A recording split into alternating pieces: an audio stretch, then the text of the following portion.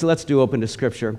1 Corinthians chapter 6. We have 6 more weeks left in this book study.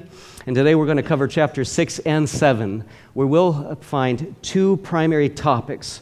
One is how to respond when we're treated wrongfully, particularly in regards to lawsuits within the church. And then we're going to look at a collection of truths for singleness and for marriage. That pretty much covers everyone here. So, if you would, let's bow our heads one more time as we approach the Word. Heavenly Father, give us ears to hear and hearts to obey. Lord, give us a hunger and a thirst for righteousness. Give us a confidence in your Word and a lack of confidence in our own wisdom, as Matt sang about. Lord, we are so privileged to trade in our foolishness for your wisdom, even to trade in our sin for your Son's righteousness. How we rejoice in the hope and the strength of salvation. Lord, minister your truth through your Spirit to us once again this day, we pray. In Jesus' name, amen. Well, let's begin chapter 6, verse 1. Paul says to the Corinthians, "Does any one of you, when he has a case against his neighbor, dare go to law before the unrighteous and not before the saints? Or do you not know that the saints will judge the world? If the world is judged by you, are you not then competent to constitute the smallest law courts? Do you not know that we will judge angels? How much more matters of this life? So if you have law courts dealing with matters of this life, do you appoint them as judges who are of no account in the church? I say this to your shame. Is it so that there is not among you one wise man who will be able to decide between his brethren? But brother goes to law with brother, and that before unbelievers? Actually, then, it is already a defeat for you that you have lawsuits one with another." Paul begins this chapter with a "how dare you" statement. And he ends this portion of the text with a "you've already lost" conclusion. As we've seen throughout the first part of this book, bless you, the Corinthian believers were suffering. They were suffering and hardly even realized it. They were suffering from severe division and arrogance and jealousy and worldliness. And these heart issues were manifesting themselves in countless ways, one of which, as we're seeing now, was taking each other to court. Let's make several observations from the text. Number one, this was an ongoing issue in the church. It wasn't just one instance of someone suing another person. This was a continuing problem. Number two, this included frivolous issues. And related to it, number 3, they couldn't even handle the smallest issues between themselves, let alone the big ones. And ironically, number 4, thinking themselves to be so wise, the reality is that they had no respect for each other's wisdom, not even for their own church leaders. They would rather be judged by a secular, non-believing, unbiblical judge and court system than by another believer or even a group of elders in the church. This speaks loudly to their worldly values and their worldly passions.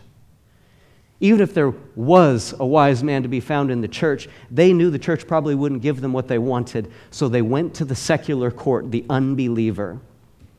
And sadly, that tendency did not end with Corinth. Even today, people leave the church. They walk away from sound biblical teaching and the wisdom of God to find someone else who will tell them what they want to hear and give them what they want to have. And Paul says all of this was to their shame. He asks, "Is there not even one wise man among the whole lot of you?" Let's step back and look at the big practical question. If you've studied this text, I don't doubt that the question has come to your mind. Is it wrong for a Christian to sue another Christian who has wrongfully treated them? Now, let me just spit it out there. I'm not absolutely certain how this plays out in every scenario. I'll be the first to say that I haven't totally figured it out, which is one of God's ways of keeping me humble and praying when the situation comes and going back to the Word over and over again. It's because none of us has figured it out. However, there is a wealth of wisdom in this text that we can be absolutely certain of on this matter. Remember, when we come across a portion of Scripture that we don't understand, we don't dwell on what we don't understand. Instead, we dwell on and we focus on and we apply what we do understand. And oftentimes, that leads us to greater understanding. Think about the psalmist. He said, "Your word is like a lamp to my feet and a light to my path." You picture it in the nighttime, a little lamp. It gives just enough light for what? The next few steps. And once you've taken them, you see a few more, etc. As we study and look to understand this text, consider 5 points with me. Number one, the first point that makes it somewhat difficult to interpret this is that there are no other scriptures that unequivocally say you must never sue a Christian who has done you great wrong, no matter what the circumstance. Now that said, just because there might only be one instance of an exhortation or a truth in Scripture, that doesn't mean we write it off. You know as well as I do that God only needs to say it one time for it to be 100% truth. But again, if there is uncertainty on a certain matter in the Word, we should certainly look for other affirmations in Scripture. And as we're going to see, the Scripture does offer much more light on this topic, even right here in the next few verses. Number two, another point to consider is that Paul clearly supported the role of government in criminal law. Romans 13, verses 3 to 4, he said, "For rulers are not a cause of fear for good behavior, but for evil." And he goes on to say, "But if you do what is evil, be afraid, for it does not bear the sword for nothing. For it," speaking of the rulers, "for it is a minister of God." We also know that Paul not only supported governmental intervention, he also personally called on it as a Roman citizen when he was in danger of being treated wrongfully. You can see Acts 22 and 25. Another third point that we should consider is the historical and cultural context of this passage. In Corinth, the courts were full of unbelievers. They were full of wicked men. It's most likely that the courts at that time in the very early church were 100% unbelievers. In America, we're incredibly blessed to have a clearly biblically based constitution and judicial system that even to this day includes many believers as judges. You know, as well as I do, that our court system and our government is far from perfect. But if we lived in the Middle East or China or Africa, I suspect we'd look at the U.S. judicial system and think it was pretty near holy. Corinth was very different 2,000 years ago than America is today. Now that said, don't take me wrong on this. Difference in culture does not change biblical truth. And God's Word doesn't change in meaning or intent from century to century. We simply need to take into account the exact situation that Paul was speaking into so that we can further understand and apply truth and principles as they were intended. Another point that David Guzik makes in his commentary is the point on the church's testimony. He says this: "The local judges sat in what was known as the Bema seat of the civil magistrate, which was located in the heart of the marketplace." The Bema seat, that is, the judgment seat. Because Greek culture found a good legal battle entertaining, anyone's lawsuit soon became public knowledge. We see here in Corinth, that and today even, that regardless of how we respond in a certain scenario, we should take into account our Christian testimony. What will my actions tell the world about Christ and my church? Even if I win in a situation, will it come at a great cost to my testimony for Christ and the reputation of God's people? Number 5, finally, remember that we're looking at rampant lawsuits in the Corinthian church, as we're going to see in verse 8.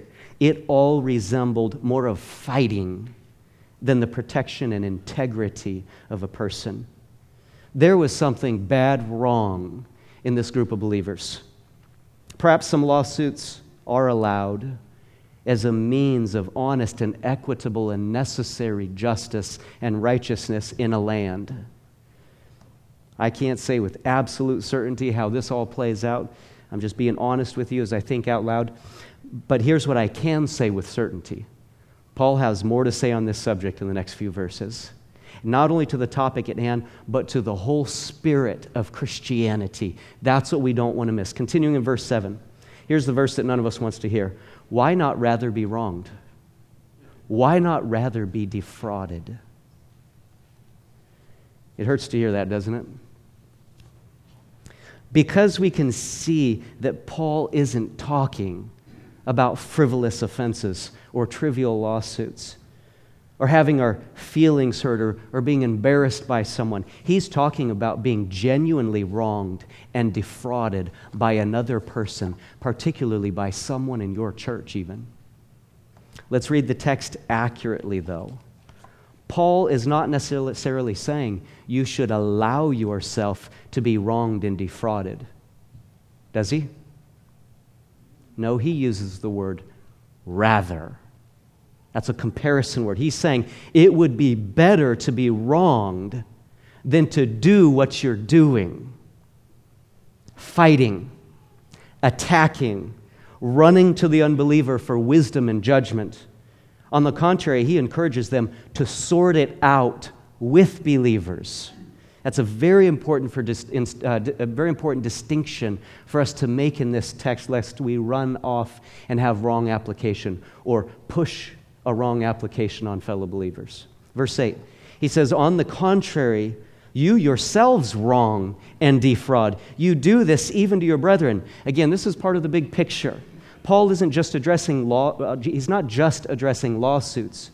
He's addressing vengeful and fraudulent lawsuits. This was fighting in the church. Either people were sinfully, wrongfully attacking back, or after being attacked, they were just turning to the next person in line and attacking them. This was a vicious, fleshly, selfish cycle at play in the church. There was a strong sense of returning evil for evil and getting even. And not only getting even, but as they say, getting ahead. All for selfish gain and all against their fellow brothers and sisters in the church. Listen to 1 Peter chapter 3, verses 8 and 9, where the Apostle Peter also gives us some excellent Christian wisdom and church ethic. He says, to sum up, all of you be harmonious, sympathetic, brotherly, kind-hearted, and humble in spirit, not returning evil for evil, there's the wrong actions, or insult for insult, there's the hurtful words, but giving a blessing instead. For you were called for the very purpose that you might inherit a blessing. This is another one of those hard-to-hear verses. Instead of attacking back, what does Peter command? Bless them back. Instead of fighting back with the tongue, bless back with your speech. That is such a God thing. It's so unnatural, but it's so right. It is so not what the offender is expecting, but it is so good. We should strive to bless back. And why? Look at what Peter says. Because we've already been called to inherit a blessing. We have an inheritance. This is a huge factor in the life of the believer. We don't live for the possessions and the things and the money we incur during this lifetime. We live for the incredible inheritance to come and the blessings that are already being made available to us. Jesus taught us in the Sermon on the Mount, Matthew 5, 11 and 12, Blessed are you when people insult you and persecute you and falsely say all kinds of evil against you because of me. So he's talking about religious persecution. He says, rejoice and be glad. Why? For great is your reward in heaven. For you have heard that it was said, an eye for an eye and a tooth for a tooth. But I say to you, do not resist an evil person, but whoever slaps you on the right cheek, turn the other to him also. If anyone wants to sue you and take your shirt, let him have your coat also. For whoever forces you to go 1 mile, go with him 2. Give to him who asks of you, and do not turn away from him who wants to borrow from you. You have heard that it was said, you shall love your neighbor and hate your enemy. But I say to you, love your enemies and pray for those who persecute you, so that you may be sons of your Father who is in heaven. For he causes his sun to rise on the evil and the good, and sends his rain on the righteous and the unrighteous. For if you love those who love you, what reward do you have? Do not even the tax collectors do the same? If you greet only your brothers, what more are you doing than others? Do not even the Gentiles do the same? Therefore, you are to be perfect as your heavenly Father is perfect. That is the higher standard that God calls us to. He calls us to let go of the things of this world and communicate Him, especially to our enemies. And one of the ways that defies Satan and defies the power of sin and defies the selfishness that is so rampant in the world is when we love our enemies and pray and do good. You see, unlike the unbeliever who truly believes that the things of this lifetime are all they're going to get, the believer has another reality, a very strong sense of, you can take everything I have, but give me Jesus. You can take it all, but you can't take Jesus. You can take it all, but I still have everything, because Jesus is everything to me. I have an inheritance that no man can touch, and it dwarfs the things of this world. That reality, that understanding provides great comfort and peace and perspective to the losses and the wrongdoings that we will incur in this lifetime. And follow me on this. Has it ever occurred to you that blessing an offender might not primarily be for their sake, but for yours? When they take your shirt and you give them your coat as well, that might primarily be for your benefit. This is a heart attitude check that will help you and me to live like sons of our Heavenly Father. Or is our heart so steeped in anger that we can't even bring ourselves to think about doing something kind to that person who has so wronged us? Among other things, this is an attitude check that enables us to be good instruments in God's hands, to be conduits of His loving truth. I'm reminded again that God's ways and His wisdom are so much higher and better than mine. What a nugget of truth to live by that we find from these words of Peter and Paul and Jesus. Indeed, they're all God's word. When you and I are wronged this week, can we purpose to bless back? When someone lashes out at us with their tongue, can we remember this biblical command to bless back? To help us remember, there are little slips of paper out in the foyer that say, bless back, 1 Peter 3:9. Will you join me and take one of those, or 2 or 3, and tape them up wherever you'll see them throughout the week? Your bedside, the vehicle, your kitchen, wherever you'll see them often.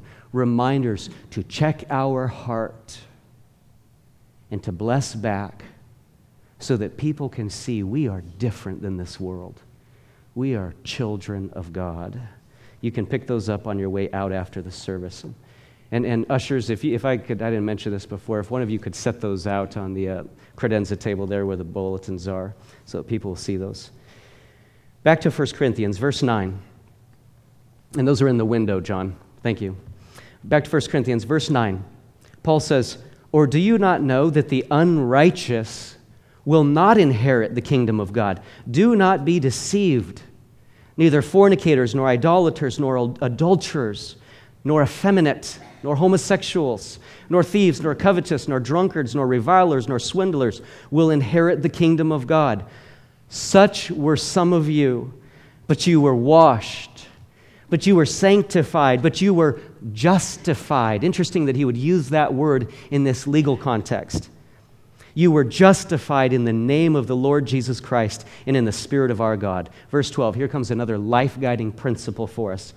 "All things are lawful for me, but not all things are profitable.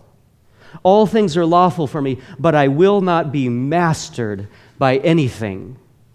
Paul just keeps going deeper and deeper into the attitudes of the heart and the reality of God's ways. He says, just because I can doesn't mean I should. He says, I will not be controlled by the situation or by my personal desires or by my personal gain, particularly selfishness. He says, I will not be controlled by it. God is my master. So considering everything we've read just in these first several verses, here are 7 questions based on the text that help guide our response to being wrongfully treated. You'll find these questions on the back of your salt starter that's in the bulletin. Number 1, have I sought the biblical counsel of fellow believers? People who know and love God and will give me wise counsel. Number 2, is this a matter that can and should be settled by believers? For example, have I followed the Matthew 18 protocol for confronting a believer who is sinning or sinning against me? Go to them directly. If they don't listen, take a brother or sister with you. If they still don't listen, take it to the church and let the church go to them. Matthew 18 protocol. Am I willing to let the church help and sort it out, or is my inclination to go straight to the court, to an outside source, a coworker, a neighbor friend who does not know God or care about His values? What a shame to the church. Number 3, how will my response reflect on Christ and the church? Does it glorify my Savior and honor my church? Or will my community look and say, see, the Christians can't get along either. They're no different than the rest of us when it comes down to what really matters, and that is the things of this life. Number 4, have I blessed the person who has wronged me?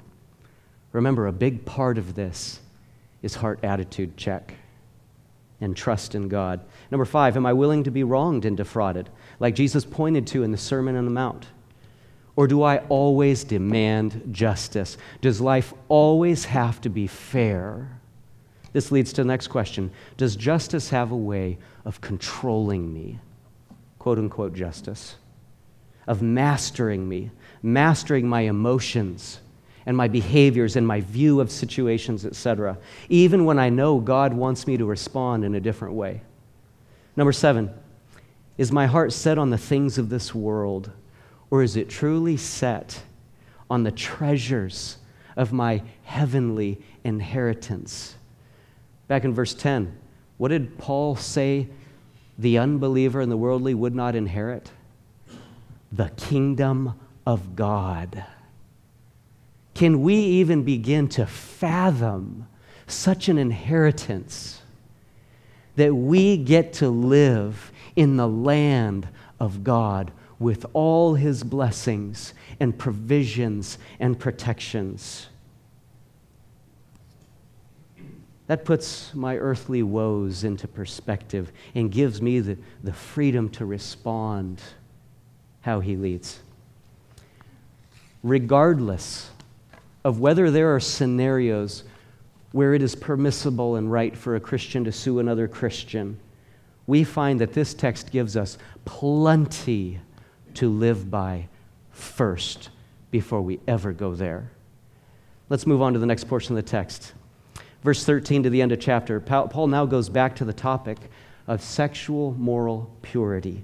Why did he branch off into lawsuits? This is one of the questions that plagued my mind when I was first reading over this. Why did he go to lawsuits for the past several verses and now come back to the same topic he was on before? I'm not sure, but that's the way the Holy Spirit put it out there. That's why we're going in this order. And if the Holy Spirit inspired it, then it's there for a reason. Perhaps one reason is that all of this really does tie together. Sin does affect everything. And at the root, it's the same root. Go for the root. Kill all the sins. Verse 13. He says, food is for the stomach and the stomach is for food, but God will do away with both of them. Yet the body is not for immorality, but for the Lord, and the Lord is for the body. Back in Greek culture, just like, hey, the food is for stomach, and the stomach is for food, eat it. The body is mine, give it what it wants. Paul challenged that philosophy with the wisdom of God, and he said the body is not for immorality, but for the Lord, and the Lord is for the body. Now, God has not only raised the Lord, but will also raise us up through his power. All the more reason to honor the body that God has given us. Verse 15, do you not know that your bodies are members of Christ? Shall I then take away the members of Christ and make them members of a prostitute? May it never be. Or do you not know that the one who joins himself to a prostitute is one body with her? For he says, the two shall become one flesh. But the one who joins himself to the Lord is one spirit with him. Flee immorality. We spoke at length last week, at length on this topic of sexual purity. So I'll not dive back into it today, but you'll appreciate this commentary from David Guzik on this verse, flee immorality. He writes, Augustine was a Christian who had a lot of trouble with keeping sexually pure. For a long time, it kept him from really following God. He used to pray, God, make me pure, but not just yet. But there came a point where he really turned everything over to God. He stopped hanging around with his companions in sexual immorality and stopped going to the neighborhoods where he used to meet them. But once he had to go there on business, and on the street he met an old flame. She was glad to see him and started running to him with arms outstretched, saying, Augustine, where have you been for so long? We have so missed you. Augustine did the only thing he could do. He started running the other way. She called out to him, Augustine, why are you running? It's only me. He looked back while still running and said, I'm running because I'm not me. He was a different man because of Jesus, living a different way. If we have had our lives changed by Jesus, it will show in the desire to flee sexual immorality. End quote. Let's finish reading the chapter, verse 18. Every other sin that a man commits is outside the body, but the immoral man sins against his own body. Or do you not know that your body is a temple of the Holy Spirit who is in you, whom you have from God, and that you are not your own, for you have been bought with a price? And what is that price? The blood of Jesus Christ. Therefore, glorify God in your body. As we noted last week, it is not our body to do what we want with. And that's just not referring to sexual morality. It is everything we do with these hands and these feet and these eyes and these ears and this mind that God has given us. And Paul says, glorify God in all of it. It belongs to him. Here's a quote from Spurgeon. Your body was a willing horse when it was in the service of the devil. Let it not be a sluggish hack now that it draws the chariot of Christ. Spurgeon had a way of putting it, didn't he? I came across that also in Guzik's commentary. If you're not familiar with his commentary, I highly recommend it based on Mark's recommendation. Well, that's chapter 6. What a chapter, eh? We could stop right there, but I know you didn't drive all the way out here for a fast food 20-minute sermon. Let's look quickly at chapter 7, where Paul continues this teaching on moral purity, and he now applies it to singleness and to marriage. There is so much wisdom, so much protection, and blessing and hope in the words that we are about to read. Chapter 7, verse 1. Now concerning the things about which he wrote, it is good for a man not to touch a woman. But because of immoralities, each man is to have his own wife, and each woman is to have her own husband. The husband must fulfill his duty to his wife, and likewise also the wife to her husband. The wife does not have authority over her own body, but the husband does. And likewise, also, the husband does not have authority over his own body, but the wife does. Stop depriving one another except by agreement for a time, so that you may devote yourselves to prayer and come together again so that Satan will not tempt you because of your lack of self-control, the desires of the body that God has naturally given us. In these first 5 verses, Paul is simply pointing out 2 very important marital truths. Number 1, the command to marital faithfulness. One man faithful to one woman, and one woman faithful to one man, the Scripture says. Both the husband and the wife are responsible for their own faithfulness. Anything else is immorality and unexcused. And secondly, regarding their physical intimacy, let them not live selfishly, but for the other person. Period. I'm not going to give a marriage seminar right now, especially on this topic with this audience. I'll leave that to Mark and Nancy. But I will say this. There is a wellspring of wisdom here in this one verse that dwarfs volumes of pop psychology on marriage. We must purge and keep purging selfishness from our marriages. Demonstrate selfless love. Outgive each other. Watch what God will do in a marriage when both are living for the pleasure of each other and are not using physical pleasure as a means of manipulation or control or spite. Of course, there could be many other issues that need to be addressed. There is never tolerance for physical abuse. And let us not take Paul's words further than he intended. He didn't say, give your spouse whatever they want, whenever they want. On the other hand, what did he say? He said, don't deprive. That would be total abstinence, long-term separation. So let's not put words in Paul's mouth. On the other hand, we clearly see that marital faithfulness, in every sense, in the body, in the mind, along with kindness and selflessness and living with your wife in an understanding way and all the other cross-references we find in Scripture, these things go a long way in fostering a harmonious and joyful physical relationship, not to mention the emotional one. But for now, Paul simply and briefly warns couples, stop depriving each other. Stop using your physical relationship against each other. An exception would be for the clear purpose of spiritual growth. And even then, it's only when both parties agree. Since that's all that Paul said, that's all that I'm going to say. The Scripture now gives us wisdom for a few more situations. Verse 6, but this I say by way of concession, not of command. Yet I wish that all men were even as I myself am. Remember, Paul was single. However, each man has his own gift from God, one in this manner and another in that. But I say to the unmarried and to widows that it is good for them if they remain even as I. But if they do not have self-control, let them marry, for it is better to marry than to burn with passion. This is one of those somewhat tricky texts that is very easy to overcomplicate. Paul simply says, and you let me know afterward if you disagree with me, Paul simply says that he would love for everyone to be a single missionary like him. But he goes on to say that he recognizes that God has not called or gifted everyone to be single missionaries.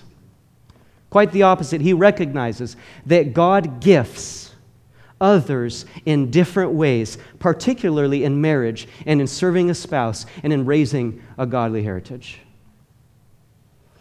We could all learn a lot from Paul's example right here.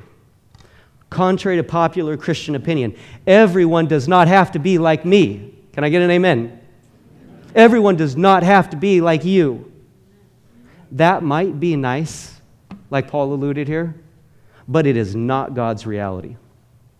Furthermore, we learn from this passage and others like this that whether God calls you, that's a big term, whether He calls you or leads you by His divine will, whether God calls you to be single or to be married, He will equip you. He will gift you. He will empower you to fulfill that calling well. This is of tremendous encouragement to those who are single but look forward to the possibility of marriage. Singleness is not second best in God's relational kingdom. Matter of fact, we see from someone as spiritual as the Apostle Paul that he prefers singleness and he prefers it for others. The truth point here is that singleness is specifically a calling, a gifting, an empowering of God, and a single person should not bemoan the place that God has them in life. Likewise, marriage is a calling of God, and the married person should not bemoan the place God has them in life. Oh, how the grass always seems to look greener on the other side. Remember, both our single years and our wedded years are giftings from God. He has called us, and He will equip us to glorify Him wherever we are. We're going to see more of this in the verses ahead. Verse 10, here we find general biblical instruction now regarding divorce and remarriage. Verse 10, but to the married I give instructions, not I, but the Lord. He says, let's be clear here. This is no longer my preference for the body of Christ. That the wife should not leave her husband, but if she does leave, she must remain unmarried or else be reconciled to her husband, and that the husband should not divorce his wife. Plain and simple, a person should not divorce, and if they do, they should remain single. Perhaps God will give opportunity for reconciliation, which would be a magnificent testimony of His victory and His healing and His restoration in some of the most difficult circumstances and relationships in this world.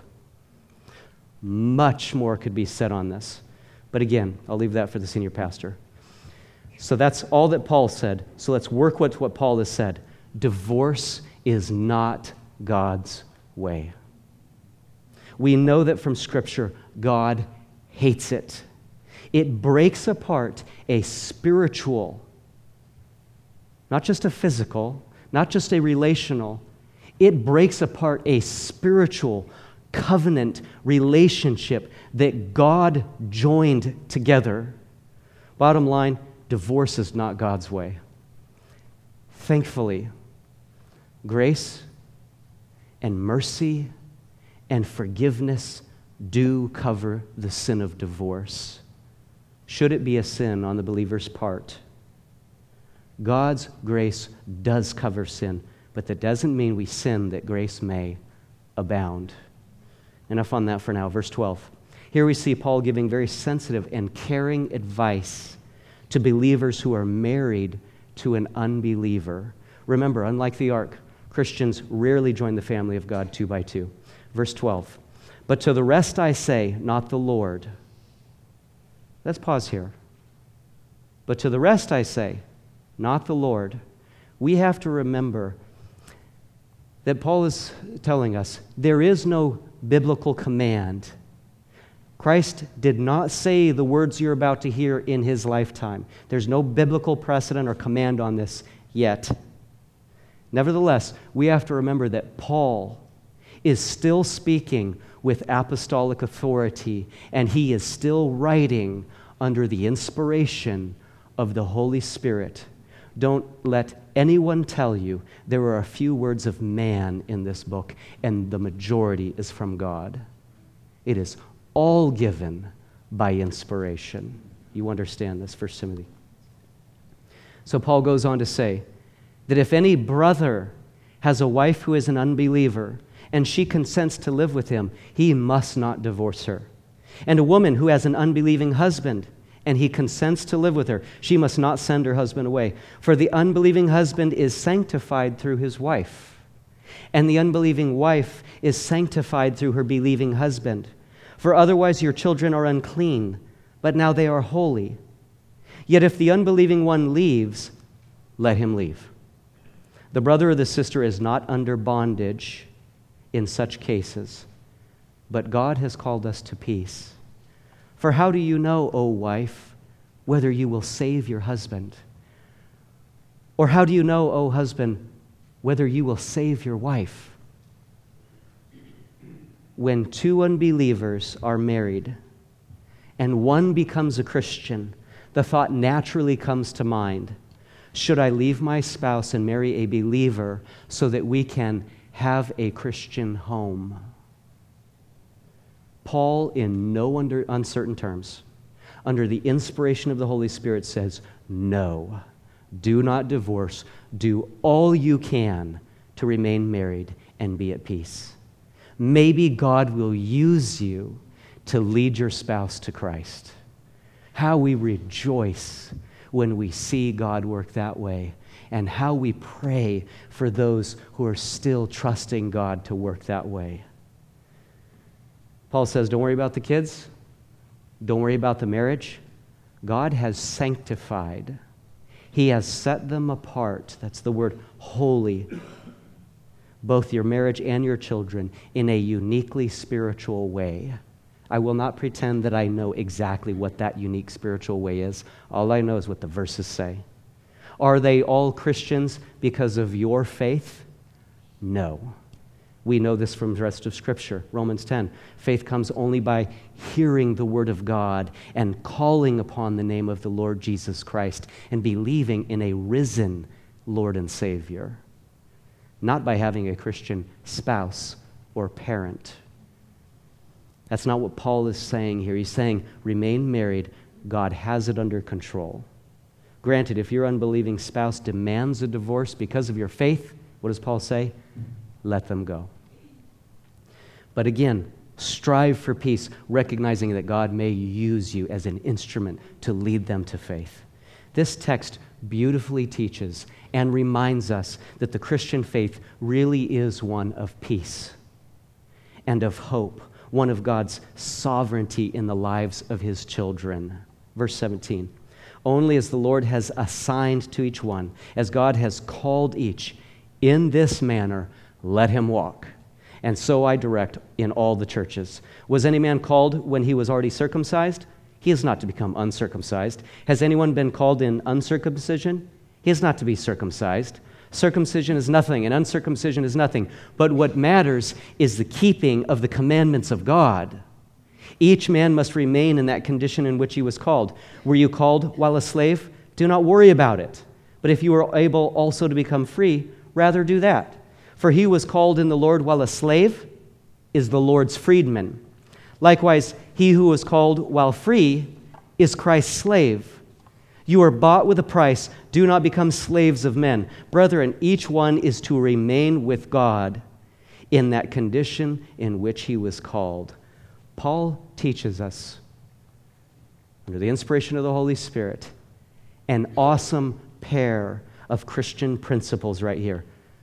God can save you right where you are. And secondly, God can use you right where you are. You can imagine back in Paul's time, a slave getting saved and then panicking. Wait, how can I live for God in this situation? Or an uncircumcised Gentile thinking, wait, I'm not like the Jews. Or a spouse thinking, wait, my husband's not saved or my wife is not saved. What about my kids? Perhaps you're thinking, how can I live for God with parents like mine? Or how can I live for God in a workplace like this? Or with an unsaved spouse? Paul silences all of the circumstantial and superficial situations and all of their worries, and he says what matters is the keeping of the commandments of God. There's a lot in this text that's hard to understand, but there are phrases like that one that are absolutely clear, and that's our responsibility, so let's just do it. Obey God right where you are. Wherever God calls you, verse 17, wherever God assigns you, that's where you want to be. Obey him, follow him, live for him right where you are. If he moves you to another place in life at some point, if he changes your assignment, obey him and serve him right there as well. Don't you love the simplicity of Scripture? wherever you are, keep the commandments of God. Verse 25, now concerning virgins, I have no command of the Lord, but I give an opinion as one who by the mercy of the Lord is trustworthy. I think then that this is good in view of the present distress. If you study this, you understand that's a very important phrase. In view of the present distress, these were times of severe persecution and trial in the church. Remember, Paul had already gone about murdering people before his conversion. He was there to imprison church leaders, if not have them killed. So he says, in view of the present distress, that it is good for a man to remain as he is. Are you bound to a wife? Do not seek to be released. Are you released from a wife? Do not seek a wife. But if you marry, you have not sinned. And if a virgin marries, she has not sinned. It's like Paul is saying, even if you go against all common sense here, even if you don't take my advice, even if you marry against the odds, and in light of the persecution and increased stresses that this will certainly bring upon you, even if you marry, you have not sinned. He goes on to say, yet such will have trouble in this life, and I am trying to spare you. But this I say, brethren, the time has been shortened, so that from now on those who have wives should be as though they had none, and those who weep as though they did not weep, and those who rejoice as though they did not rejoice, and those who buy as though they did not possess, and those who use the world as though they did not make full use of it. For the form of this world is passing away. But I want you to be free from concern. The early believers had a lot of concerns. He says, one who is unmarried is concerned about the things of the Lord, how he may please the Lord. But one who is married is concerned about the things of the world, how he may please his wife, and his interests are divided. The woman who is unmarried and the virgin is concerned about the things of the Lord, that she may be holy, both in body and spirit. But one who is married is concerned about the things of the world, how she may please her husband. This I say for your own benefit, not to put a restraint upon you, but to promote what is appropriate and to secure undistracted devotion to the Lord. That last phrase is essential for understanding this whole text. Whether you're married or single, whether you're slave or free, do what is appropriate for wherever God has you right now. Fulfill your calling. Don't get distracted. God can use you where you're at. Be fully devoted to Him. Undistracted devotion. Again, this applies to both single and married people, as we can see at the end of the text. He is calling everyone to secure, undistracted devotion to the Lord. Don't be distracted if you're married. Don't worry about those issues. Obey the commands of God. If you're single, don't be distracted. Don't worry about all the possible scenarios. Obey the commands of God. Verse 36. But if any man thinks that he is acting unbecomingly toward his virgin daughter, if she is past her youth, meaning if she's old enough to be married, and if it must be so, let him do what he wishes, he does not sin, let her marry. This passage is a little difficult to interpret. Some theologians believe virgin, or virgin daughter, as it's used in some translations, is referring to a betrothed young woman. The passage would be saying that it's okay for the man and her to go ahead and be married, even in light of the present distresses. Now, other theologians believe that it's referring to a father who has vowed not to let his daughter marry in light of the present distresses. And Paul is saying that she should be released from his vow if she so desires. My sense is that it's the prior, but regardless, the point is very clear in this verse and in the next, and that is, it's okay for them to get married. That's the point. Verse 37, but he who stands firm in his heart, being under no constraint, but has authority over his own will and has decided this in his own heart, to keep his own virgin daughter, he will do well. So then both he who gives his own virgin daughter in marriage does well, and he who does not give her in marriage will do better. Again, in light of the present distresses, there's no argument in that. Verse 39, a wife is bound as long as her husband lives, but if her husband is dead, she is free to be married to whom she wishes, only in the Lord. So as long as he is a believer. But in my opinion, she is happier if she remains as she is, and I think that I also have the Spirit of God. If we step back, we see that Paul again, here and back in verse 28, is setting an amazing example for us, particularly as church leaders and as parents. The lesson is this: there may be a better way, but we can't always force it on fellow Christians or on our children or on those who might be under our care.